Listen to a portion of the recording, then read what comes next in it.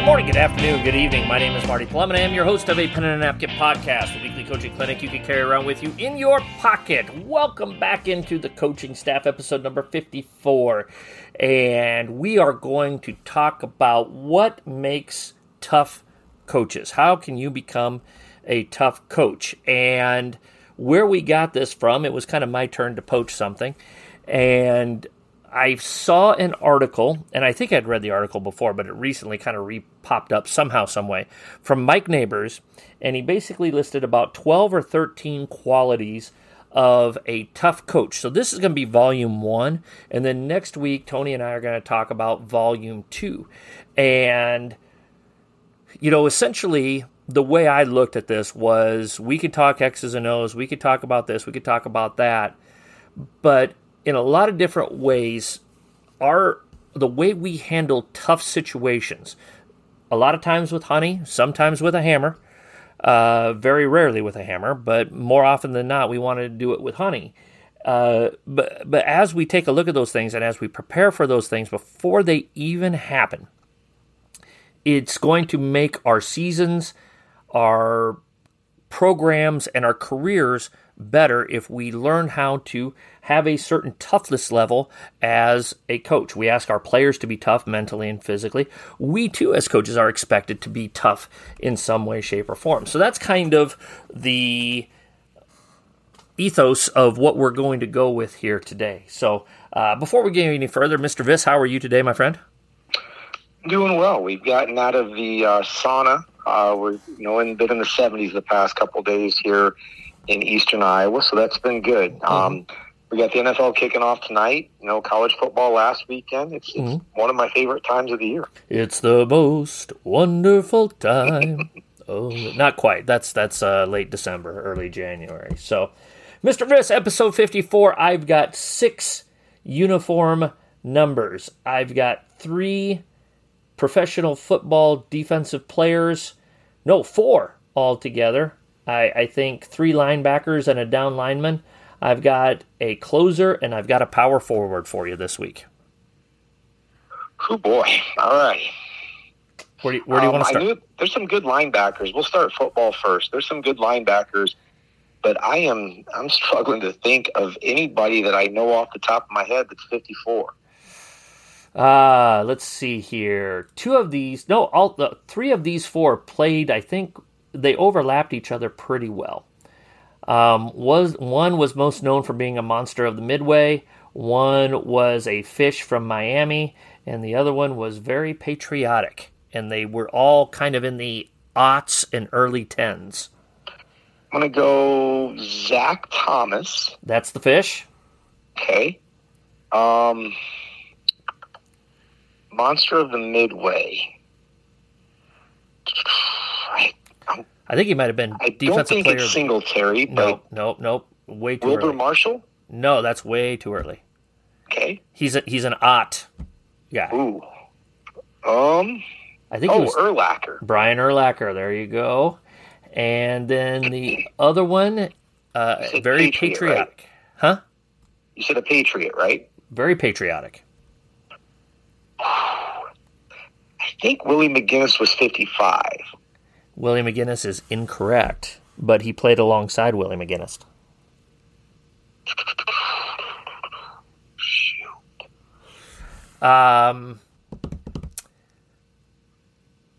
His last name is consumed by many American. Many Americans consume his last name.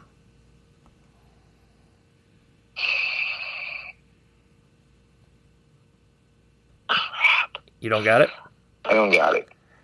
Teddy Bruschi. Yeah. How'd you like that? That was pretty good. That was good. Yeah. That was good. Thank you very much. So, the other one, 70s and 80s defensive lineman for America's team.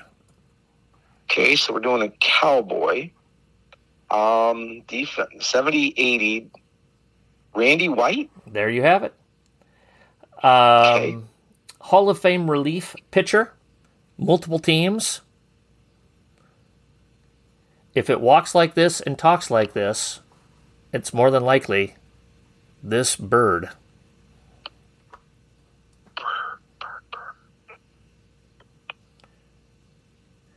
Beaver. Wore some Tony Viss-esque facial hair.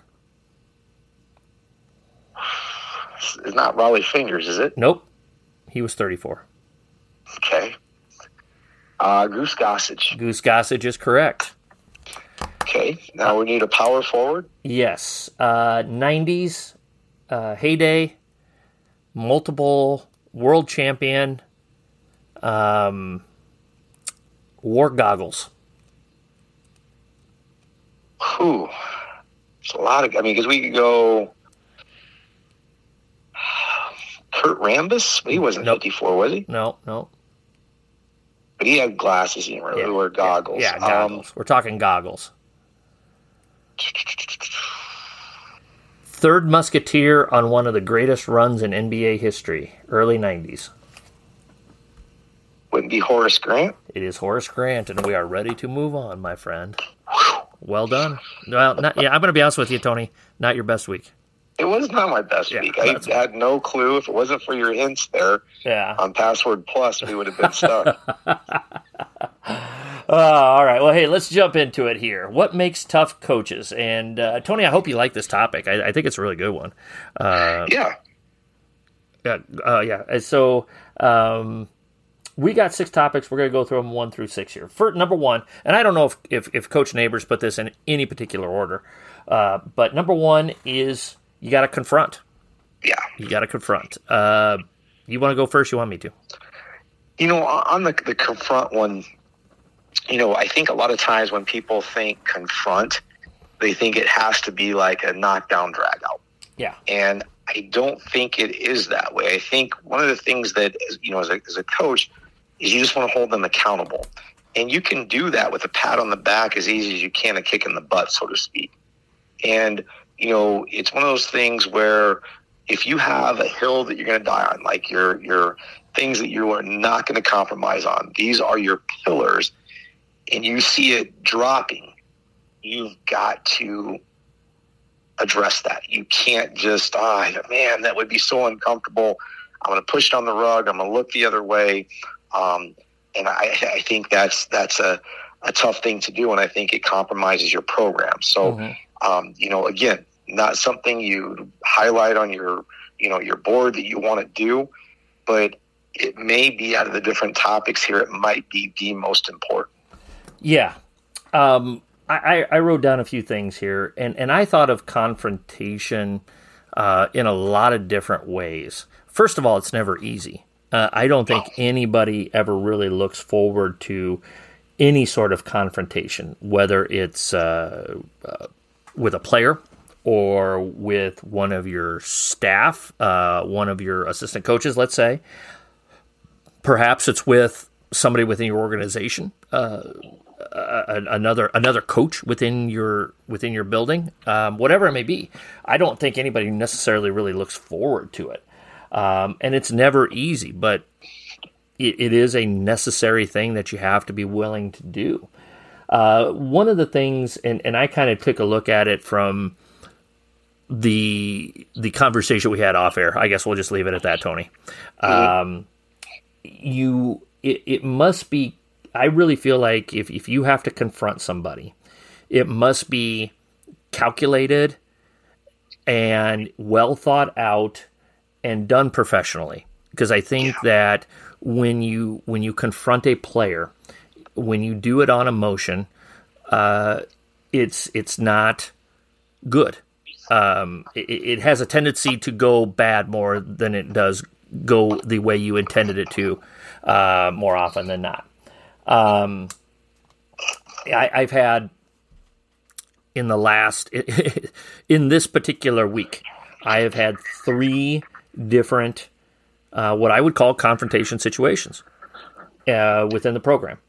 One of them, I needed to take care of something, and I really thought about what I wanted to say and how I wanted to say it, kept it very short, very brief, and I kept the emotion out of it, and I really tried to do that when I do that.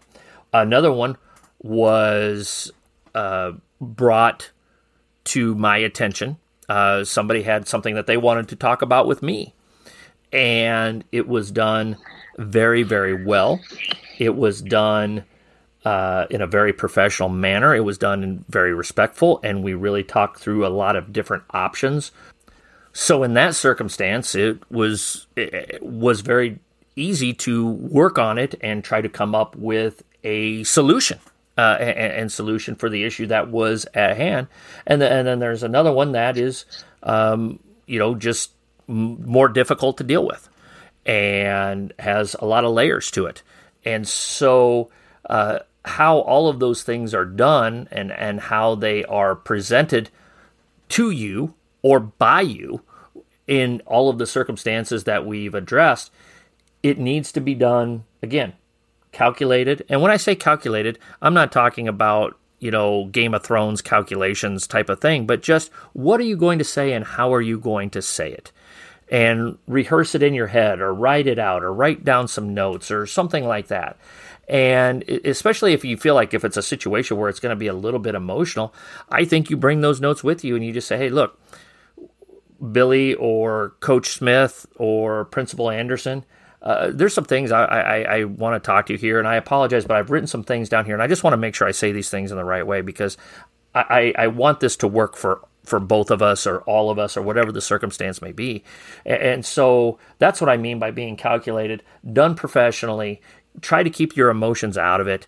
And the last thing I wrote down with it, Tony, is to have a long view with it. How could this conversation today affect us tomorrow, but also next week, next month, next year, 5 years down the line? How is this all going to piece together? And so those were kind of some of the key bullet points I had with this first topic here. I don't know what you want to do with it, but that's kind of some of the things I had. Yeah, I think a big thing when you have, your meeting, your discussion or whatever, is to sit down with them. What's our goal out of this? Because a lot of times I think both sides have the same goal, and if you both are on the same page that way, you might have different ideas in terms of how to get there, but you both have the same goal. And then the other thing, that I think that's important as well is how do you address it? And it's one of those things where, if you're going in there guns a-blazing, very emotional, you're going to fail. But if you go in there, like you said, thought out, using upper level thinking skills, you've got a shot. And so I think those are both important items. Yeah. And if you are going to, for example, talk to another coach about an issue that you may have with something, whatever it may be, if you come in, again, like we talked about, just highly emotional, you're not going to get anywhere. You're not going to get anywhere at all. But if you present a calculated, logical discussion point, the worst thing that happens out of it is you go, I could, if we still disagree, I handled things the right way, and you can hold your head high.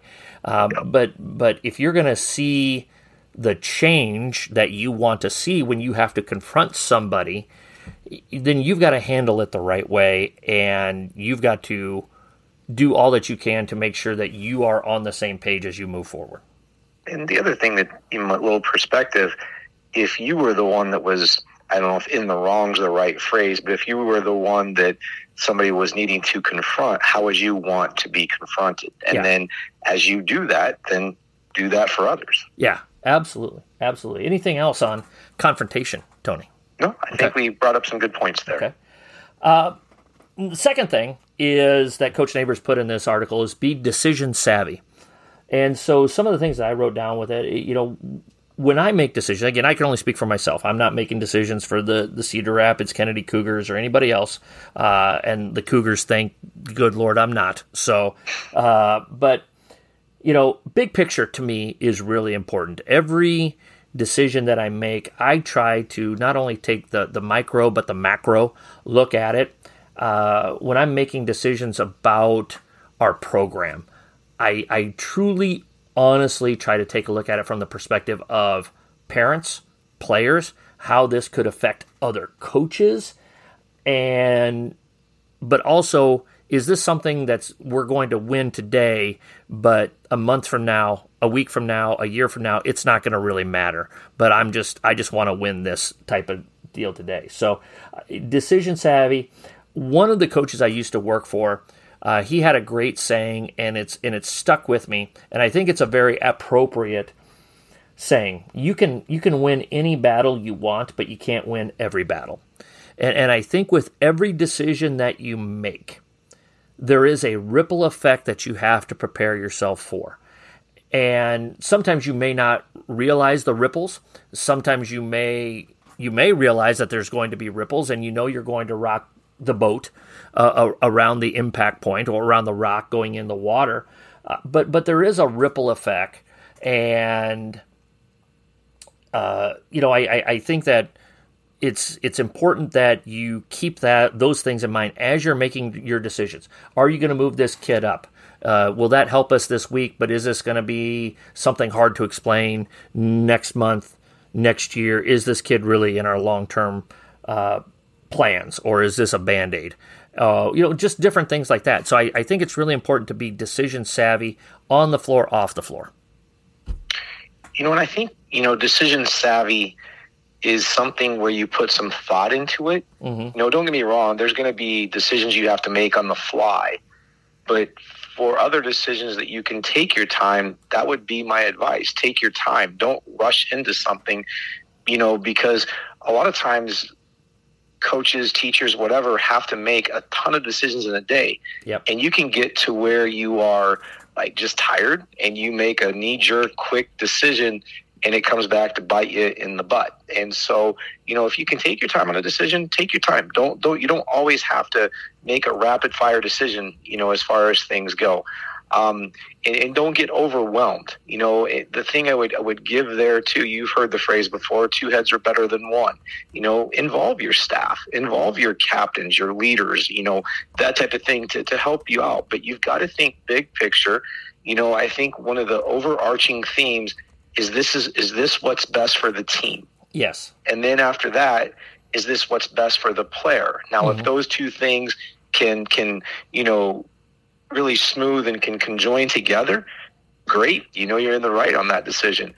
If they're a little bit opposed to one another, you got to take some time and think that one through. And like I said, we all have, whether it's our staff, whether it's leaders on our team, but you also have those mentor coaches that you can go back to and, hey, hypothetically, what would you do here?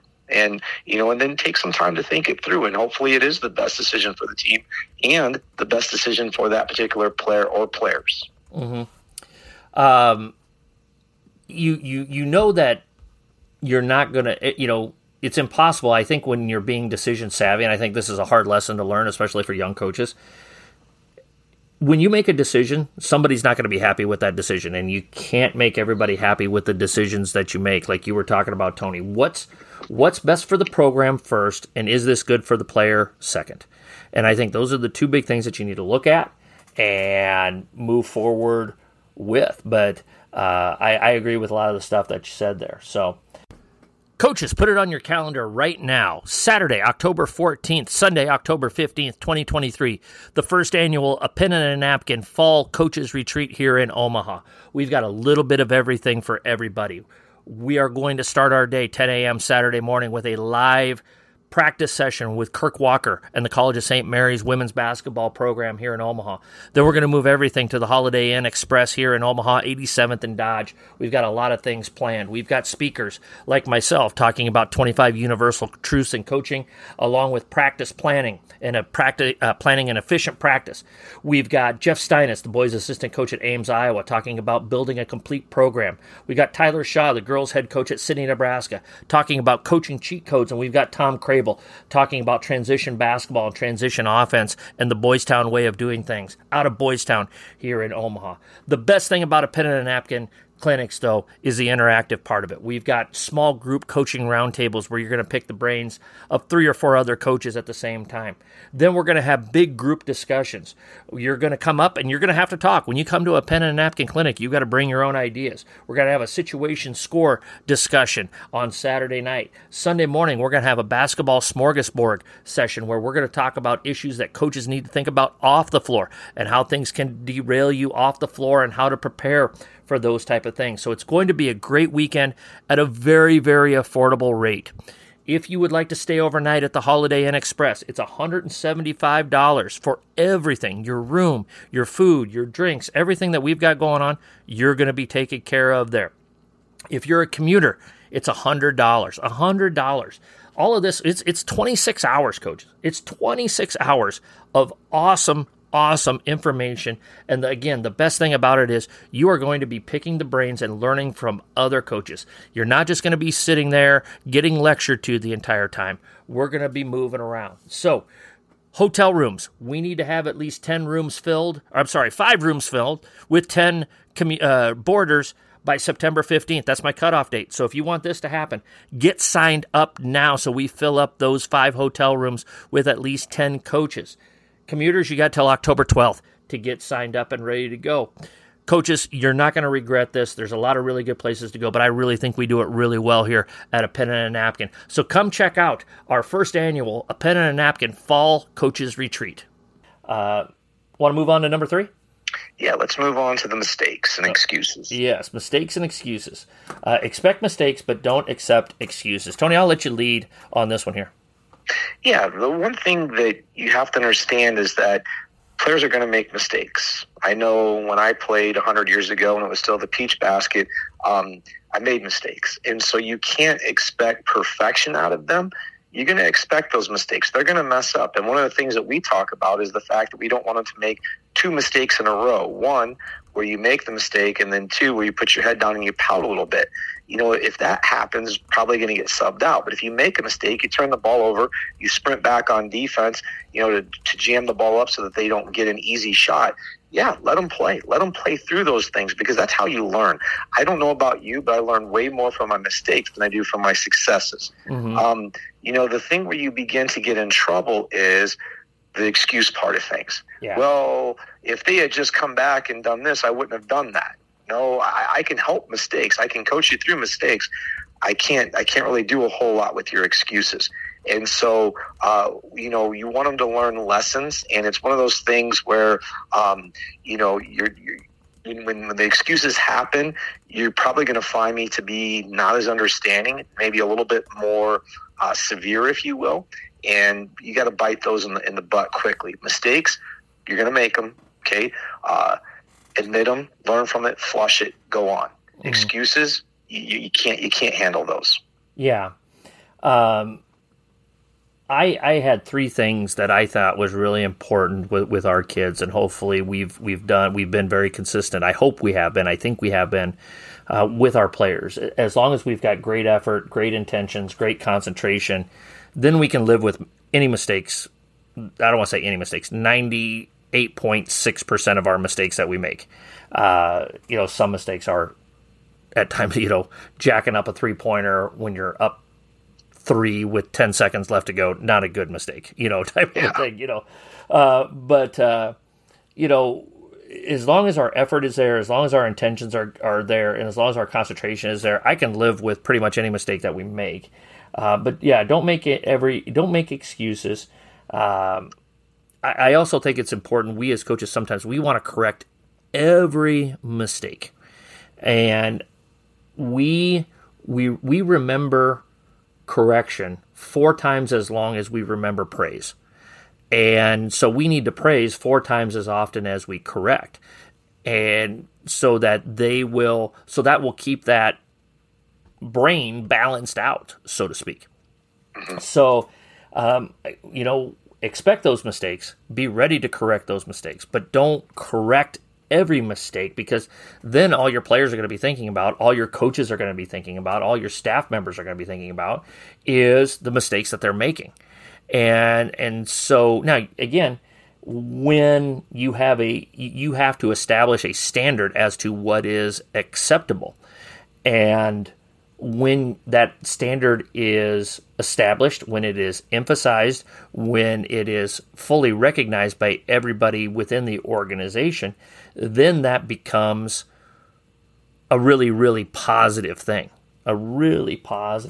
So I think we do. I think we play a mistake-filled game. We coach a mistake-filled game. As Bobby Knight says, victory favors the team that makes the least mistakes. But in order to limit, I don't know if this is going to make sense or not, Tony. In order to limit mistakes, you have to allow for mistakes so that players can correct them and still play free and efficiently, if that makes sense.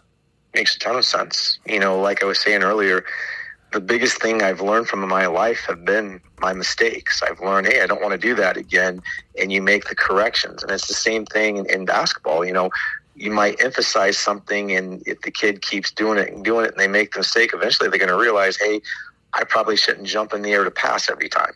Mm-hmm. And once they get a travel or a turnover or whatever the case may be, they learn to, limit the amount of times they jump to pass. Mm-hmm. Anything else about mistakes and excuses? Just the fact that be gracious when they make mistakes. And I say that as somebody who times gets very frustrated with mistakes, but be gracious. It's the way that they learn the game, and they're definitely not a finished product. But the excuses, like I said, you got to nip those in the bud rather quickly. Yep. Fourth one on Coach Neighbor's list here is understanding the next play. And we use the phrase next play a lot. It's part of our lexicon. It's part of our verbiage. What I really try to emphasize to our kids is good play, next play. Bad play, next play. And a lot of people associate next play with a bad play. But sometimes we get into good play, and then we forget about the next play. Funny story from this past weekend. Coaching, I think there were seventh graders in the drill, and these are really talented kids. These are not average seventh graders. These are really, really talented players. Kid hits a three at the top of the key, and he's really excited, and he starts doing something or other, and he doesn't get back, and somebody started 10 feet in front of him and ended up 10 feet behind him because he's jogging back because he's thinking he's pretty cool because he hit this three at the USA camp, and the kid gets a layup. And I took that kid over, and again, he understood the concept of next play after I was done with him after about 20, 25 seconds. Probably kind of the only kid that I really, I don't want to say I got after him, but I made my point firmly that you made the three, move on to the next play. And we really try to do that. I think as coaches sometimes, Tony, we struggle with next play when it comes to really, really big wins or crushing losses.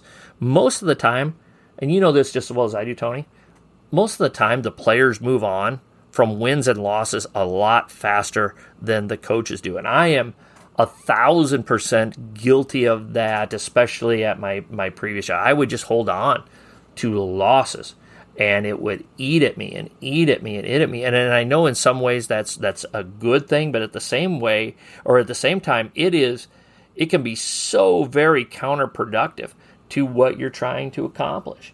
And so I think as coaches, part of our next play is we get a great win. Hey, that's great. That's awesome, but we've got to move on and we've got to get ready for the next one. And the same thing with a really, really tough defeat, whatever the circumstances may be. What we tell our kids is if we win, hey, great win, great job, enjoy it till your head hits the pillow, and then we got to get up and go back to work again tomorrow. If we lose, hey, that stunk, that hurt, we got to learn from it, let it bother you until your head hits the pillow, and then tomorrow we got to get right back to work. And I think that those are ways in my experiences how next play affects me. Yeah, I like those, because the failure ones are tough, and I think that goes with what we were just talking about with mistakes. If you harp on it, you're going to get them shoulder slump, head down, and that you need them to go on to the next play, like you're saying. And I think, if I remember correctly, I think that's a Krzyzewski, and a lot of different coaches use that. I mentioned the flush it example earlier. That was a Dean Smith one. Yeah. But I also like the one with, next play as well. I mean, you throw down a dunk and you want to, pound on your chest and all that good stuff. And the next thing you know, they get the ball out of the net, make two passes and shoot a layup on the other end. It's a wash now, and so you have to move on. And a lot of times, that's the part that people have to understand. It is a progression. It's a game of moves. It's kind of like chess where you're planning that next move. And if you get too caught up in the failure and the success, you're not going to do your best on that next move. And that's the one that could be so very, very important for you. Mm-hmm. Absolutely. So are we ready to move on to the next play and the next topic, Mr. Viss? Yes, sir. All right.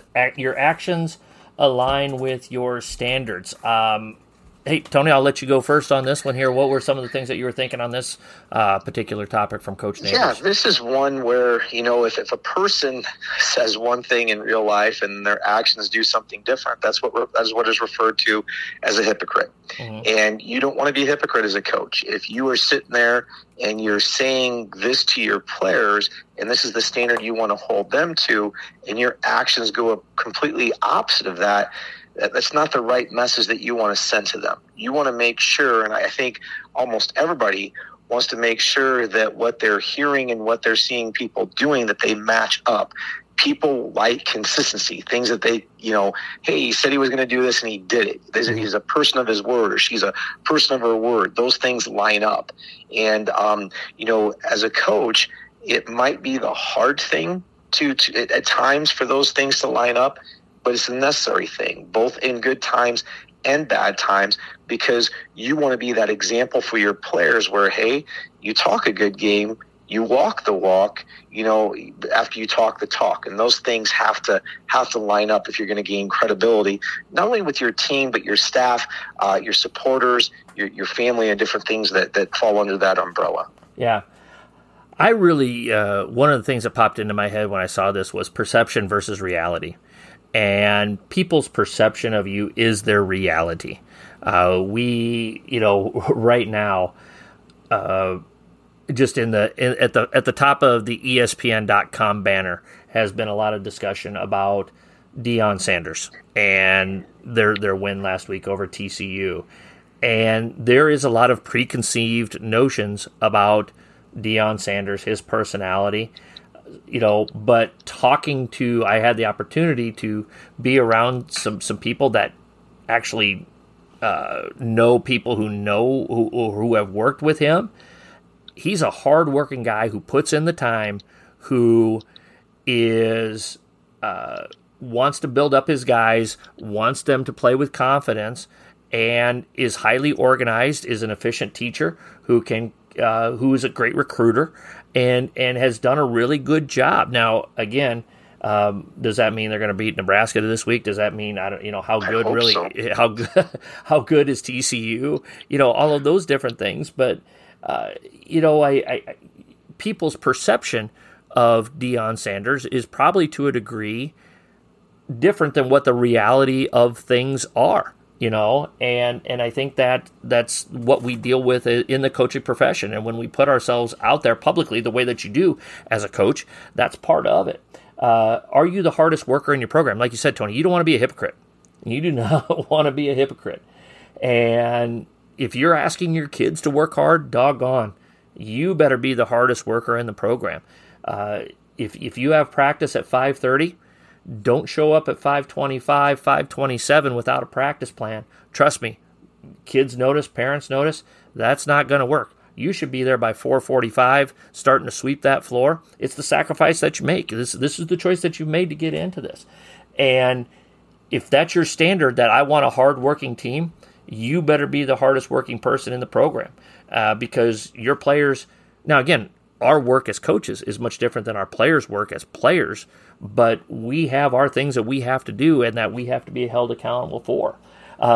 Again, I think your actions have to align with your standards, with just the way you carry yourself, how you dress, how you present yourself, how you talk to people, even when it's something as simple as being in the convenience store, and how do you treat the clerk at the convenience store, or when you take your team out to eat and the waiter or waiters or waitresses or whatever, the help staff is coming out to take your order, to take care of you.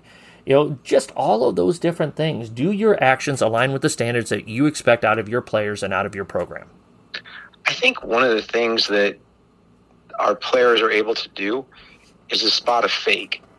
And if you're not real, that's going to turn on you. It's going to turn their stomachs, and they're not going to be willing to run through a wall for you, so to speak. I think my students call it, they want you to keep it 100. There you go. I think that's the teenage lingo these days. So if I'm wrong with that, I apologize.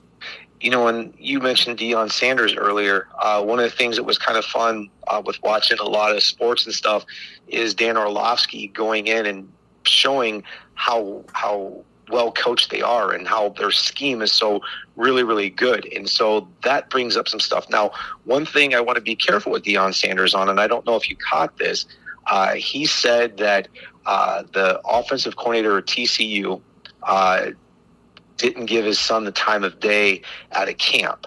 It later on came out, I can't remember, I think it's Kendall Briles came out and said he wasn't even at that camp. Sure. Kendall Briles wasn't there. So that part of it, is a little bit whatever. But yeah, there's a lot of great things about Deion Sanders, but you just got to make sure when you are, putting out there this disrespect that it is actually true. Yep, absolutely. So I had not seen that, by the way, Tony, so I was not aware of that. I'm glad you brought that up. So our last topic, you take no credit for winning and you set all the blame when it comes to losing. I don't know. Where are you at on this one, Tony?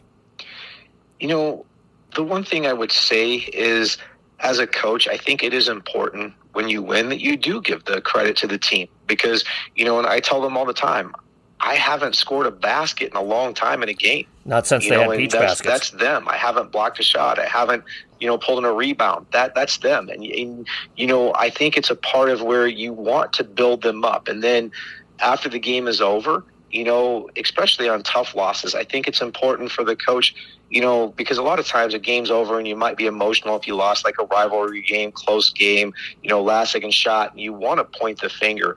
But I think it's important at that time as a coach to deflect some of those blames and to be in front of them and to, take the criticism or whatever. And, because I remember a game last year, we got beat at the Horn. And there was a part that I could have done better on. And I admitted that after the game to try to help them because there were some guys that took it pretty hard because, we had a turnover and we had some fouls to give and we didn't give a foul. And I stepped in front and took the blame. And I think those are important things to do as a coach, hey, look at me. I coached a great game. It was a great game plan. I think that rings hollow with kids. And I think it's, can be arrogant. And then as far as the blame, I just think that, they are kids. And sometimes we have to step in there and take the brunt of the criticism for them. Otherwise, they may get some hard reality. Mm-hmm. Yeah. I am all for it. Like you said, Tony, I tell people I didn't make a shot. I didn't get a rebound. The kids deserve all the credit. I think when it comes to the losing part of it, again, if our kids, the effort, the intention, and the concentration is there, and the other team is better than us, then so be it. I think what we as coaches struggle with, and I know that I have struggled with it, and probably, I don't want to say probably, have made mistakes, is the situation where your team did not do those things, or you felt like you lost to an inferior team who may have just played harder than you or more cohesively than you, or again, when you're talking about winning and losing, you miss 15 layups for lack of concentration, and I guess that falls under that concentration label. But I think that if you are in those situations, you take the emotion out of it. I can't remember who said it, but this is something I've really tried to do, especially the second time around. When you win, don't say a lot after the game. If you lose, say even less. And you get out of there. Now, after you go home, you watch the film a couple of times, you try to get some sleep, you've got 24 hours to think about what you want to say, how you want to say it. Again, kind of going back up to some of the things that we've talked about before, being decision savvy and how to confront in the right way. Then if you feel like your team didn't do this, that, or the other thing, then you've done it in a cold, calculated, unemotional way. And I think that is what I was reading too with Neighbor's deal is especially like, publicly. And I think when you do make mistakes, you have to own it. Like you said, that if you want your actions to align with your standards, if you feel like, hey, you know what, I just had a really poor game plan tonight, I put our kids in bad situations, you have to own that publicly. And now you have to be careful. You can only do that so many times. If you keep saying, our scheme or our game plan wasn't good enough tonight, well then, what are you doing? Why do we have this clown? Yeah, who is this guy? So I think that I wholeheartly agreed with 1 through 5. I think 6 I agree with, but there's some circumstances with it that I think that that there's a little bit more gray instead of 1 through 5 for me were really, really black and white and thought were just really simple for me to understand. That's the way I felt personally, Tony. Yeah, and I think it goes back to the one we talked about previously as far as keeping it 100. Mm-hmm. If you take the blame for something, like I just have my team prepared, that might be true, but they missed 15 layups. They turned the ball over 30 times. You can't, you have to be real with that too. And sometimes if you get upset by a team that plays harder than you do, you have to be with them. But I don't think you go out in the media, you don't go out in public, you don't go out in social media and run them down. They just would have executed the game plan type thing. Yeah, I agree with you. So I think we're on the same page there. So, Want to know more about a pen and a napkin and all the resources it offers? Go to apenandanapkin.com, a great resource for any coach at any level. In addition to our A Pen and a Napkin University video library options that are available to order, we have hundreds of pages of notes, from one-page handouts to book breakdowns to original coaching notes. We also have coaching links, a full catalog of every A Pen and a Napkin podcast, and ways to contribute to the growth of A Pen and a Napkin. Apenandanapkin.com is a coaching resource that will help you become a better coach. You know who does execute the game plan flawlessly every time out, Mr. Viss? Every performance, every show, Europe.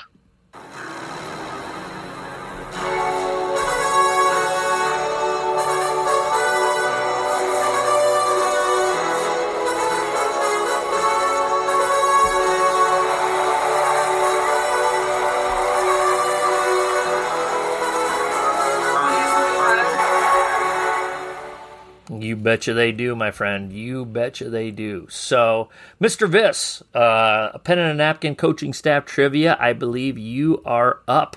So, what do you got? Got it right in front of me right here. Okay. Brianna Stewart had another 40-point game this week. I believe on Tuesday, if I remember correctly. And in that 40-point game, she set the single season scoring record, most points in a WNBA season. I want to know who she surpassed and in how many more games did it take her. I just read this article today too. Farts.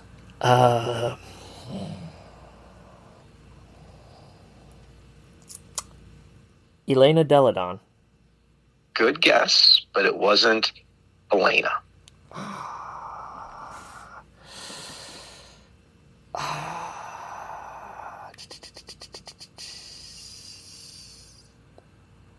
I think this is wrong, but you have to throw it out there. Taurasi? It is Taurasi. Oh, wow. Wow. Okay. Hey, not bad. I think she did it in like 2 or 3 more games. I'm going to say 3. Not 3. 2? Not 2. 1? It took her 4 more games. She did in 4 more games. Yeah. Taurasi scored hers, I think it was 860, if I remember correctly, in 34 games. Stewart just put up 885, and it was in her 38th game. Okay. Which is, I mean, she's just coming off an Achilles injury a year or 2 ago, so for her to play in basically every game this year, really, really impressive for Stewie. So yeah, she's had a great season. And it's interesting, with her season, obviously she's being talked about for the MVP, as is Asia Wilson. The one I continue to marvel at that I feel like's getting overlooked a little bit is Alyssa Thomas with the triple doubles that she's putting up. I know she had a 25-point triple double the other day. But yeah, just is having a great year and doing things that you've never seen players in the WNBA do. And so I think she's in the middle of that conversation, but maybe being outshone by two of the WNBA's bigger stars. Yeah, and I would agree with you there. She's good. She's good. So, well, Tony, that of course leads us to our last segment of the show, and we're going to bring this guy out of the bullpen. How about that, Mr. Mel Allen? Let's go through our TWIB notes this week. Do we want to stay WNBA, Tony? Yeah, since we were kind of parked there earlier, let's go WNBA. Yeah, Stewie's fourth 40-point game. We had a couple of teams qualify for the playoffs, and yesterday, the Atlanta Dream in for the first time in 5 years, I believe, since 2018. And then the Minnesota Lynx also qualified for the playoffs. So, the regular season is winding down. I think it's done on Sunday, and then playoffs are going to start next Wednesday. My question to you, Tony, can the Dream, can the Lynx, can they give the Liberty, the Sun, the Aces, can they give them any sort of run in the playoffs? One-word answer? No. I didn't think so. I kind of believe the same thing that you. 7 of the 8 teams are left. It's between Chicago and LA for the final spot. The Mystics. Now, again, the Mystics are going to have Elena Deladon back and hopefully fully healthy. But the way the Liberty are playing lately, if they fall into that 8th spot, then or that 7th spot. I'm sorry. They're in that 7th spot right now. Washington is. They're tied with Atlanta. So both of those teams are going to try and dig out of that 7th spot so they can play still a very good Connecticut team, but not nearly as tough as New York. And then, of course, if they were to unfortunately fall all the way down to the 8th spot that Chicago and the Sparks are fighting for, that's Las Vegas. So you don't want to be 7 or 8. If you can get up to 6, then you got a puncher's chance. Yeah, and I would say this. The Mystics, to me, are a dangerous team. The Dream and the Lynx, not so much. The Mystics, out of the bottom 4, if you will, that is by far the most dangerous team. And I would say this. If I were the Mystics, you talk about the 6th spot, that would be good. But I think I would rather be 8 than 7. I look at the Liberty as the favorite to win the title. That would be the team I would put my bet on. Yeah. Well, they're definitely the hottest team lately. So yeah, 9-1 in their last 10. If I'm looking at things correctly here. The next time we go out to eat with Kim Mulkey, I suggest she picks up the check. Yeah, she got a pretty good deal, and she is a really, really good basketball coach. There's no doubt about that. You don't have the success that she's had, as a head coach, as a player. I think she's done some international stuff as far as teams like that go. But yeah, she got rewarded rather handsomely, which was good to see because I think it's average of a little over $3 million a year. Which if you go to the men's side of things, they get paid 2 to 3 times that. But it's good to see that LSU rewarded a very successul coach. Well, it's not quite Cedar Rapids Public Schools. Oh, it's in the neighborhood. Yeah, union negotiated pay scale type of stuff, but it's solid money for Coach Mulkey. So it'll get her some Arby's. Think she'd let us get a shake instead of a drink? The Jamoke shakes are good. I want a Shamrock. That's McDonald's. Oh, whoops. 46 minutes. All right. I tell you what, with that kind of money, I think we could talk her into Applebee's. Oh, boy. Yeah. Maybe a 2 for $20. Whew, that's pretty good. Or 2 for 25, whatever it's called now. So. Inflation.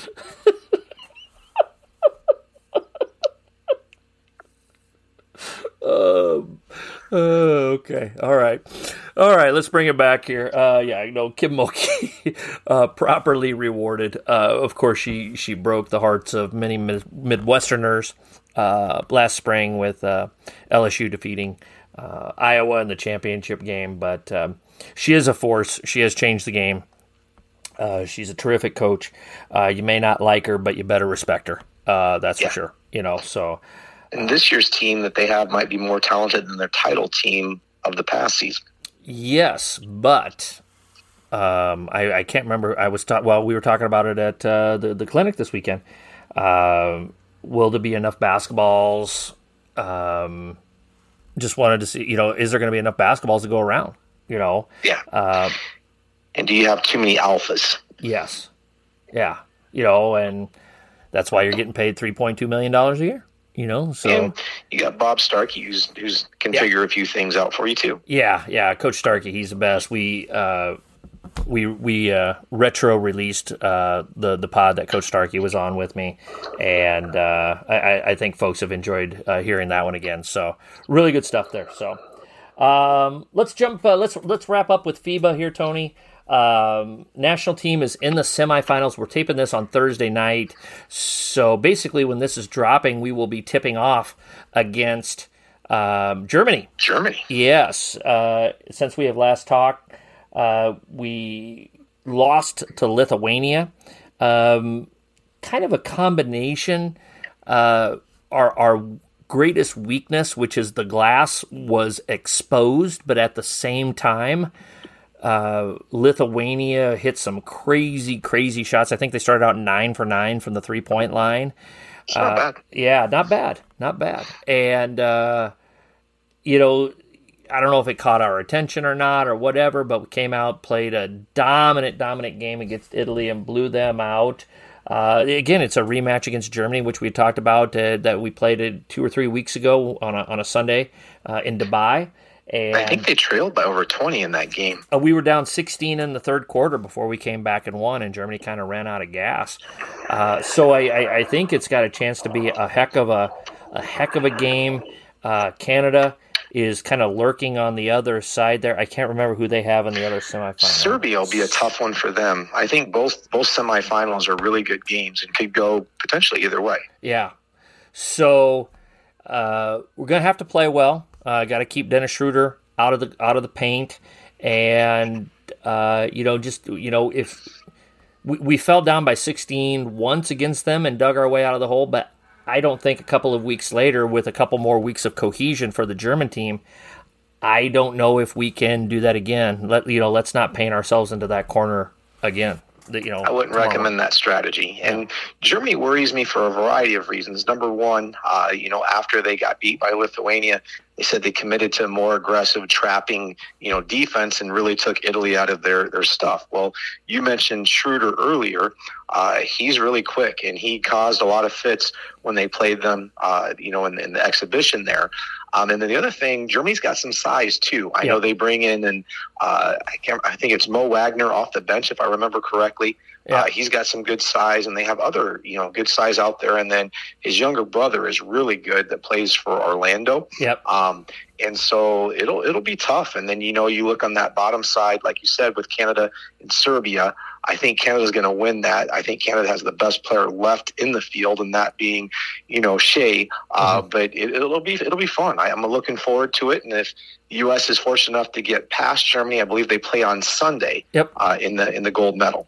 Yeah, you want to come over and watch it together? Maybe pick up some Arby's. Wouldn't be a bad idea. Grab some, roast beef sandwiches, maybe some beef and cheddar, and curly fries. We could watch it. There we go. Yeah, sleepover. Hopefully they'll give me Monday off, but we'll see. I'll negotiate with my principal tomorrow. There we go. So, all right. Well, hey, like I said, this is going to be a 2-part pod here. What makes tough coaches?